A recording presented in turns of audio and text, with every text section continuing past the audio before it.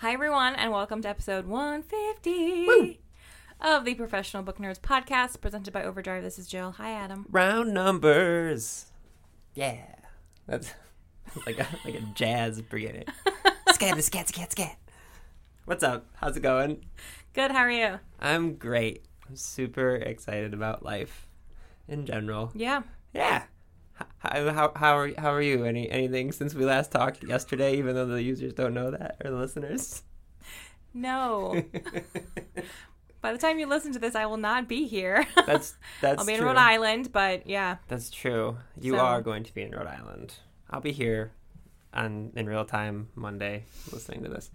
When you're listening to this. Monday's a holiday, so no, you won't. I won't be here, guys. I'll be in Cincinnati. I'm going, let's just talk. Sure. Our good friend Christina, who comes on the podcast all the time.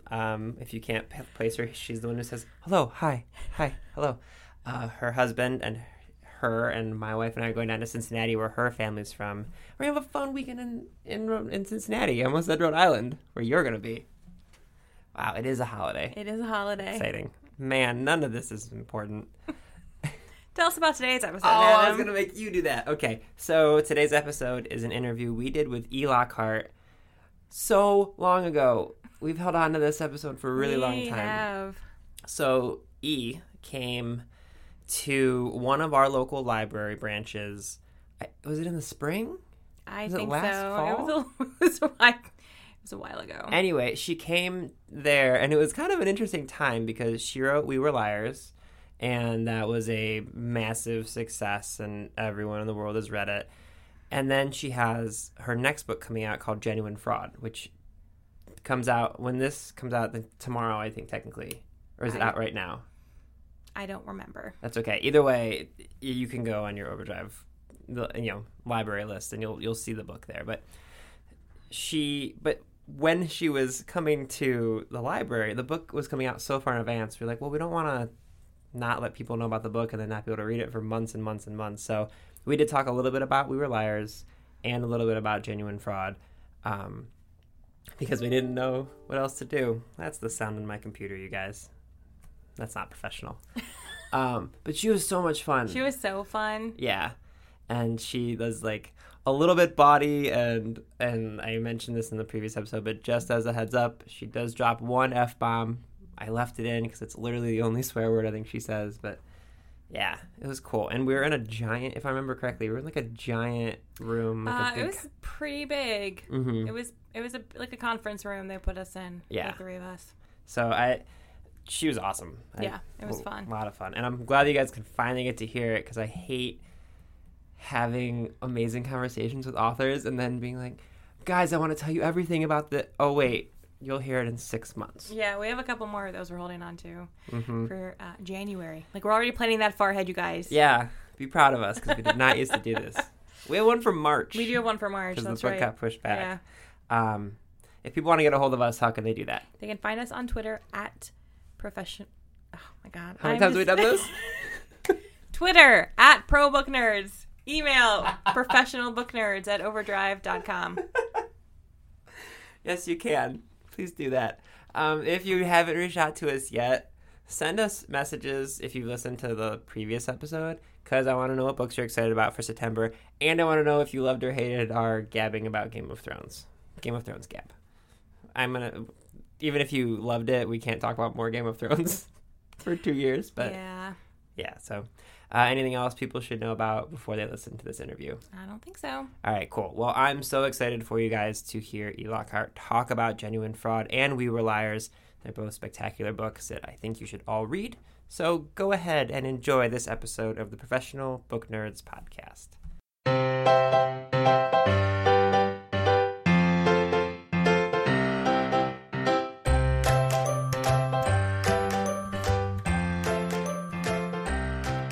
Hi everyone, this is Adam and Jill from Team Overdrive, and today we're joined by E. Lockhart, who is the author of 8 young adult novels, including the best-selling worldwide phenomenon We Were Liars.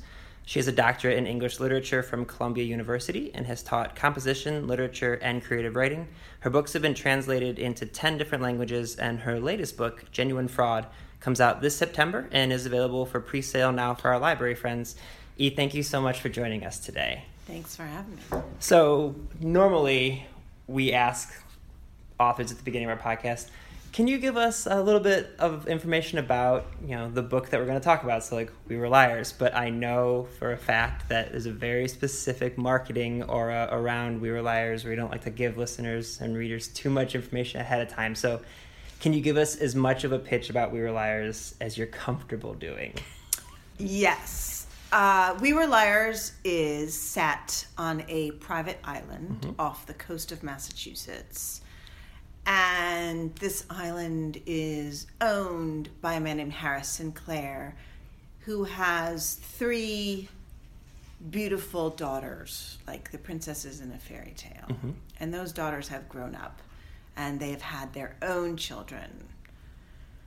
And so this family summers year after year on this island, and during the rest of the year they go away to their own lives, and then they come back together summer after summer after summer. And so I was really interested in that setting of the private island and what it would be like to be a teenager in this family that is so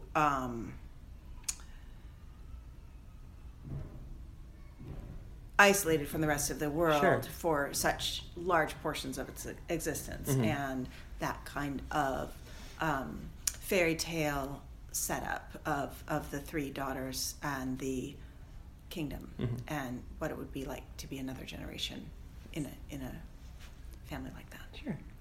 So some of the promotion around the book is really unique in that, we've seen videos of you or marketing people saying if someone asks what the book is about, to lie. Like, where did that idea kind of come from? And because it seems to work with the context of the book. Well, that's good to hear. That's good to hear.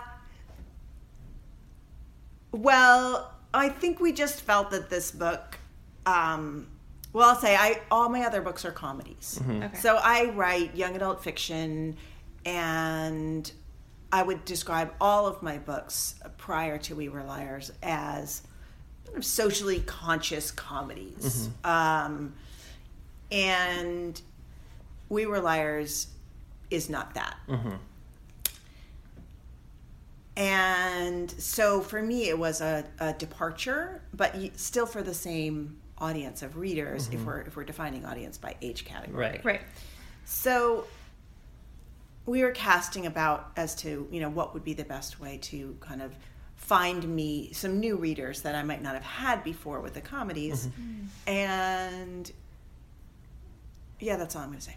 That's what we decided. We decided not to say anything about the book. No, I think that's perfect. Yeah, and my favorite thing about it is, you guys telling people, just if someone asks you what it's about, just lie. Like that's one. It's one thing to say that. It's another thing entirely, especially in nowadays. Like, the book came out several years ago, and you're hard pressed if you wanted to look for spoilers. You're hard pressed to find them because people are like, no, you have to read it yourself. So it blows me away that it actually I love that everyone got on board and was like, yeah, we can get behind this idea of just lying to people. It's wonderful. Well, I think people really like to share a secret. And so if you create the secret as fun, yes, right? And the being in on the secret as fun. And I think Random House, in their marketing plan did a really good job of that.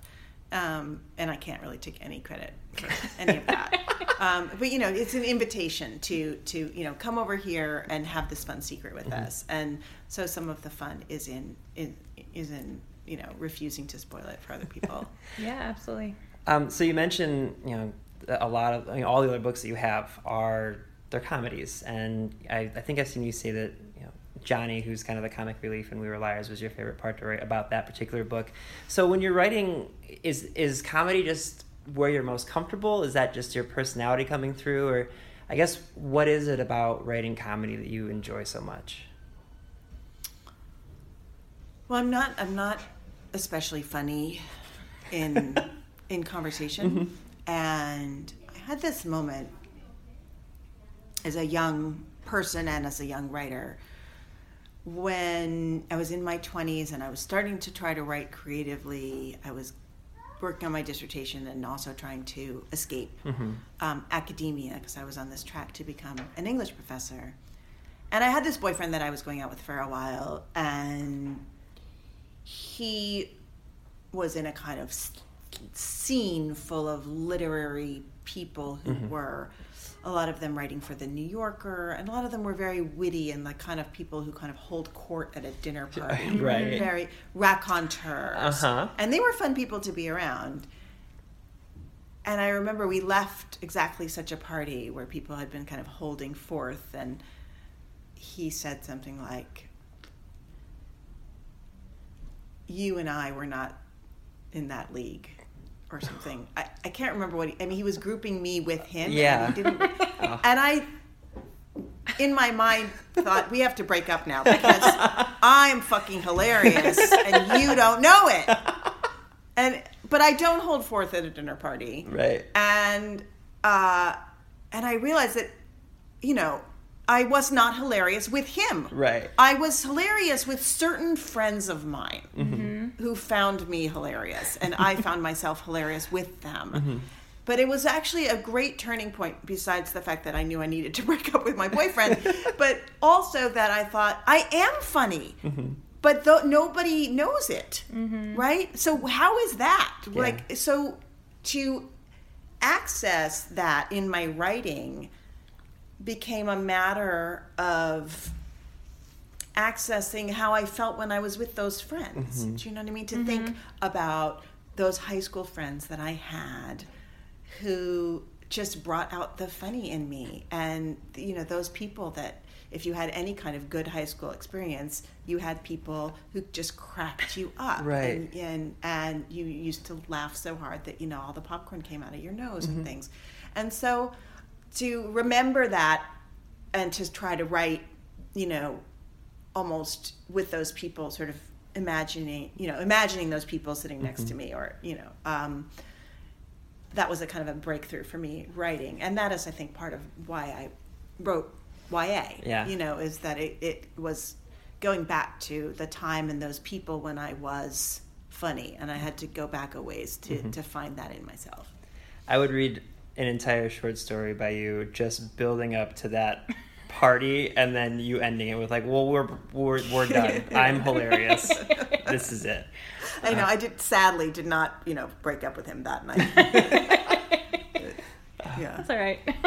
Sometimes it takes time. So your father was a playwright, is that correct? He is a playwright, yes. He is a playwright. And is that sort of where you've gotten your creative spirit of being a writer and wanting to be a storyteller? I think so. My parents were divorced when I was very young, and I would spend summers with my dad, but it was the 70s, so you didn't get a babysitter when you went to work. You just went to work with your dad. Your dad just brought you to work. And so this was sometimes very boring. He was a professor at NYU, and I would sit in his office while he taught class. But it was also sometimes fascinating because he would be in rehearsal. So I then would, 6 days a week, 8 hours a day, sit in the back of a rehearsal studio, and sometimes I would just read a book and ignore it, but a lot of times I would watch, and it was a real education about writing and rewriting and tone of voice, and you'd see the creative process right in front of you and see how something changes and how it looks different when an actor delivers a line differently, and when a lighting designer comes in, and when the costume designer comes in, and they'd switch the costumes out and the thing would seem different, and they'd switch the staging and the thing would seem different. And so I think that was a very good grounding in what it means to make something that is a story. I don't want to say specifically growing up in a theater, but spending a lot of time as a youth in the theater, do you find yourself still being a theater fan today? Oh yeah, I'm a big theater fan. Okay. And I married a theater director, so I get to kind of keep my toe in that way. Okay, so you're sitting with two theater nerds, Oh, so yeah? we just love asking, do you have favorite shows that you would love talking about just for a few seconds? Yeah, I guess I do. I just saw some duds that I don't want to mention on the podcast. We can talk about those later. Well, I love musicals. I'm a big musical person. So I have a book that's out of print that's probably in the library system, There but you it's go. not easy to get any other way, called Dramarama. And it just got reissued in the UK, which is the biggest musical theater geek book ever. And it's about, I spent 3 years at summer drama camp, and I can sort of combine them all into one hot summer of jazz hands. And they do Cats, and they do Guys and Dolls, and they do Showboat, and there's a lot of stuff about Jekyll and Hyde in there. They do anyway, a lot of shows, and it's a little dated now, because I feel like if I was writing the same book now, it would be, Jersey Boys was new when I put that book out. So I love a good musical. Yes. And I saw Color Purple recently, which I did not expect to love as much as I did, and then I just adored it with my whole heart. I had loved the book, and I don't always love adaptations of books that I love. And it also seemed sad for a musical. And I was like, well, I'm not going to like the sad musical that is true. of a great book. It's going to be no good. And then it was ecstatic. Have you seen it? No, we have not. So we actually, in Cleveland, we have a theater district. It's called Playhouse Square. It's the second largest theater district outside of New York City in the country, and a lot of people don't know that. Amazing. We gush about it a lot on our podcast, but we get a Broadway series of shows that come. Like next year, we're getting Hamilton and Aladdin and Waitress, and we get a whole bunch of really wonderful shows, but Color Purple hasn't come yet, so Not yet. I was hoping it would come I was hoping it would come in this too, next season, but not yet. So, oh well. Soon enough. Soon enough. Yeah. So, with We Were Liars being such a mystery type of book, and it being a shift from what you've previously written, do you plan on kind of continuing in that vein with mystery, or not comedy necessarily? I wouldn't call it a mystery. I would call it no, I'm not going to call it. Okay. So I just lied then. Yes. when I Yeah, that called was it a lie. mystery. That was It's a lie. not a mystery. That's a lie. It's a lie. Genuine Fraud is very much of a piece with We Were Liars Okay. in a lot of ways. It's coming out in September 2017, and it is a psychological thriller about 2 young women, both of whom identify as orphans, both of whom are simultaneously desperately looking for ways to make a home for themselves. It's about a friendship. It's also a tale told backwards. It has a lot of blood in it, and Just state this. and it also has 15 hotels. I counted them at some point because I was looking for a like title. it. I thought maybe I can count up these hotels and it will sound good, but it didn't. And my editor said, that sounds like 15 hotels to have sex in every single one of them, and this is not that kind of a book. So it's not a porn. Okay, we're good. I'm just going to Nailing make down what that it's clear not. in That's case you good. were worried That's that We Were good. Liars What is it's not. also a Yeah. porno. I'm telling the truth, it is not a porno. So, yeah, it's not a porno, and there's blood and hotels, and and it's very referential, which I think We Were Liars is too, and I can say that without giving away too much.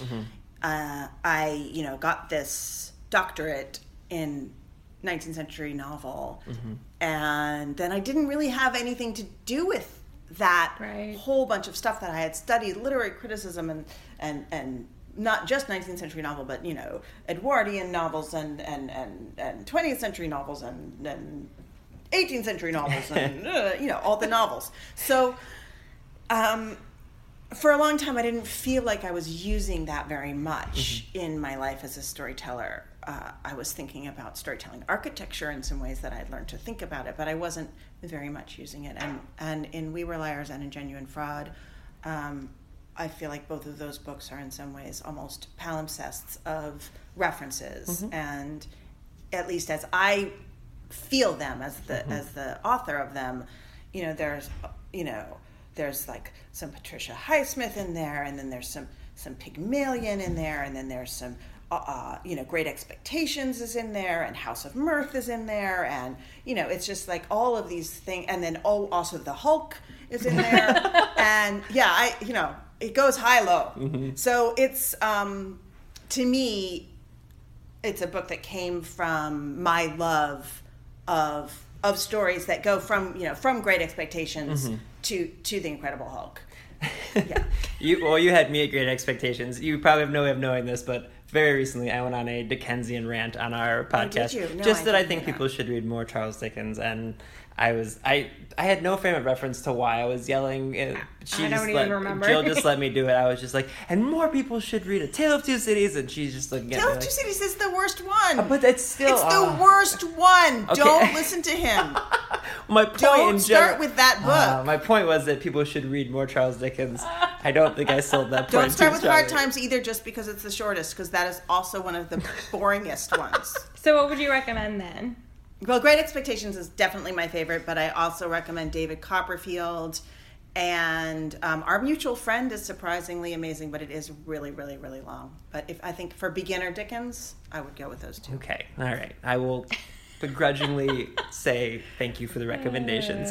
By the way, 15 Hotels to me sounds like it could be a Monopoly novel, which I would also read. There's that. a I was thought. trying to do the math while you were talking about how many on each side there are, and I Yeah. think it might be 5 each, and then you get... Anyway, sorry, I'm a giant Oh, it's just nerd. a different book. Well, you can have that title for Okay. your own There book. you go. Well, it's just the three of us here, so no one will hear this. It'll be totally fine. Except for all the listeners except for on all the listeners. Like, well, shh, they don't need to know about this. Don't Somebody forget. needs to write that book. Yeah. That's So you actually kind of mentioned this a little bit before about young adult. We were saying you write for a certain genre, but it's not really by age. Everyone in the world reads young adult novels. What do you think it is about YA books that enable them to be embraced by so many different types of people? I have a theory about this, which I kind of snagged from hearing Andrew Smith talk on a panel, and he spoke about it very insightfully, which is that I think that young adult as a genre, is fundamentally concerned with coming of age. And that includes adolescence and emerging sexuality and separation from family of origin and the process of, kind of defining one's moral code for oneself in the process of that separation. So this is a major life event. The same way that marriage, for example, is a major life event. And we have a whole genre that is around, leading up to finding one's life partner and then eventually getting married. It's called romance. In case you weren't sure. Spoiler Then alert. murder. We have more than one, Yes. genre that centers around killing and death, right? We have novels of grief, but then those get to be called literary novels, maybe. But we also have, mysteries and thrillers and westerns and all of these, which are, about that edge between life and death, and what confronting that, means for our own life stories. So, yeah, life, death, and adolescence. Like those are the child. Maybe we need a childbirth genre. We don't really have a childbirth we don't genre. really have a, no. But those are big things about marriage, death, and this adolescent. Yeah. So I'm not being very articulate. Maybe No, you'll- you're No. being- Maybe you'll edit your podcast and make me sound smarter. But what I'm trying to say is that YA fiction is concerned with this major part of human existence Sure. in the same way that other genres are concerned with this major part of human existence. And that is why I think people who are no longer young still find themselves interested in those stories because it is just a very interesting time of life. We've asked that question of multiple YA authors. That might be my favorite answer. Absolutely. Yeah. So you are very articulate. Yeah, I completely agree. But we're always fascinated just because because we all, especially our coworkers, love YA. I mean, I read it. It's not my main one, but we have coworkers, that's all they read is YA novels. And so we're always just interested in why authors who write YA think adults still continue to read it. Yeah. And so you nailed it. You did, I think so. So actually, sort of speaking about young adults, on your website you have resources for students and then teachers who are using your books in curriculum. That sort of, we don't see that very often on websites for authors. So why do you sort of include that information there for them to access?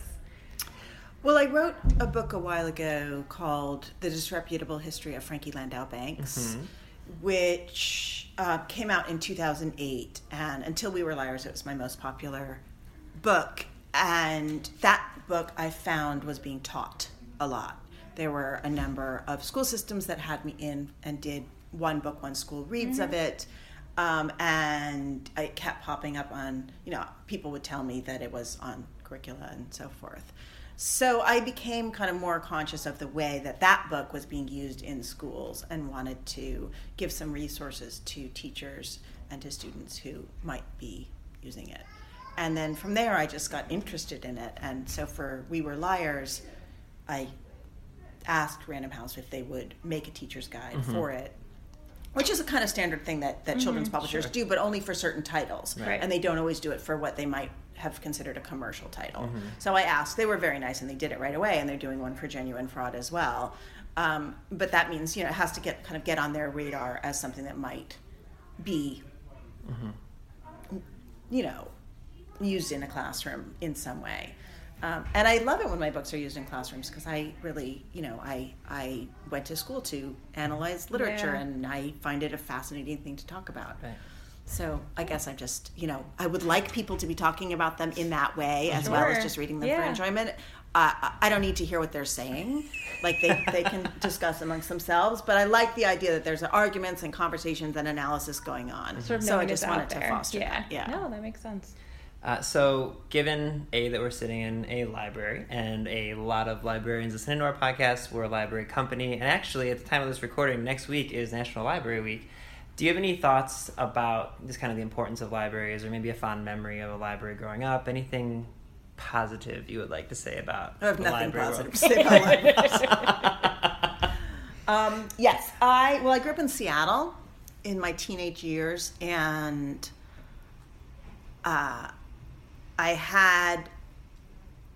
this was probably when I was a freshman in high school. I went to high school in one neighborhood, and I had to take a bus and then get off in the downtown of Seattle and wait for another bus that would take me back to my home. And there was always this big gap of like 45 minutes before the bus would come. And there was a McDonald's, and I would eat chicken McNuggets, and then I would get bored. And the Seattle Public Library is right there. Now it's now this like amazing, I think it's a Rem Koolhaas building. Yeah, it was just a regular building back then, but it was just a couple blocks over. So I would go over and I would miss my bus, and then I would miss the next bus. And I never even got a library card, but I was in that library like 3 days a week after school, kind of greasy from chicken McNuggets and reading. And I would read.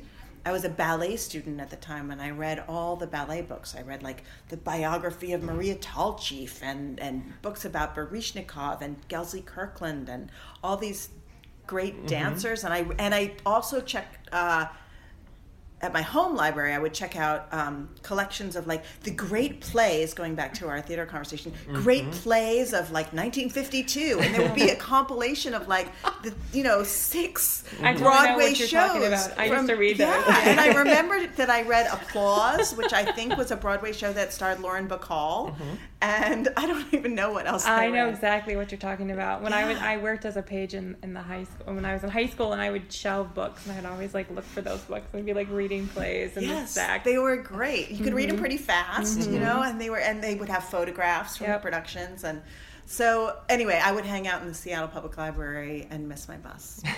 That's amazing. That's amazing. So aside from ballet biographies and plays, did you read anything else growing up? Yeah, well, there was, some great YA fiction that was kind of the first wave of YA fiction that was labeled as YA at that time. So I read, Judy Blume and Paul Zindel and Emmy Kerr and Essie Hinton and, all of those people, Paula Danzinger, people whose work was classic now. And then I read, Hitchhiker's Guide to the Galaxy which was the best book that I could not believe that book existed. It was so fantastic. And that really changed my life, not in any like concrete way, but just like there was this enjoyment from reading that I had not yet. I always loved books, and I was like, oh, I could love them even more because this is so great.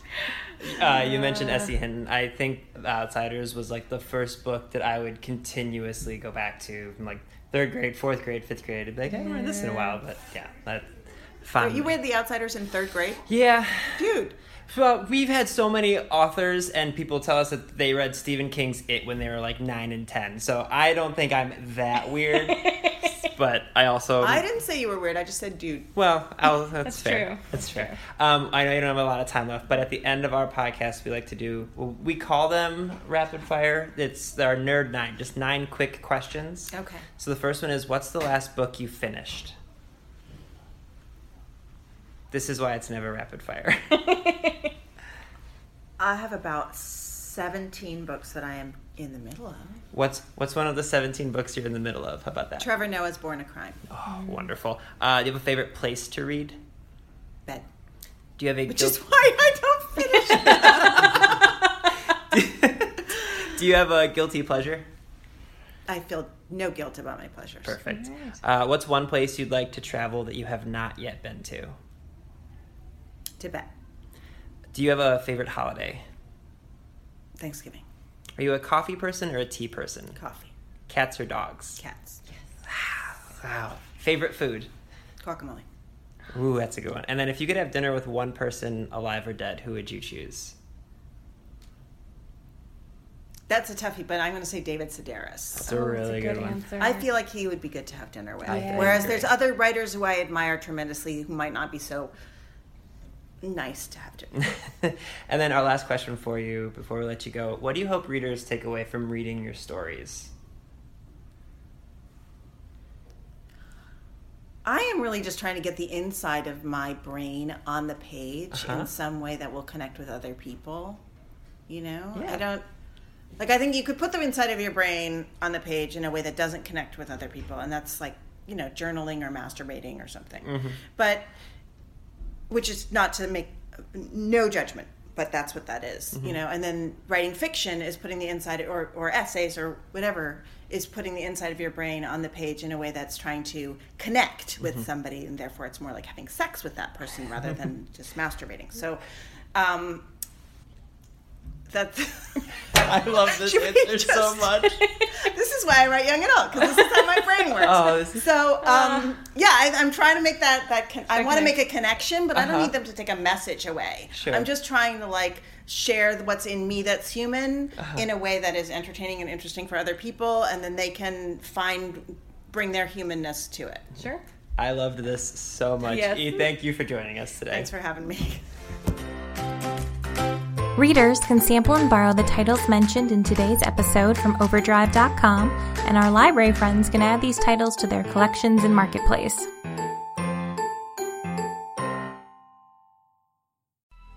Coming up on 5 Minute News, I'm Anthony Davis.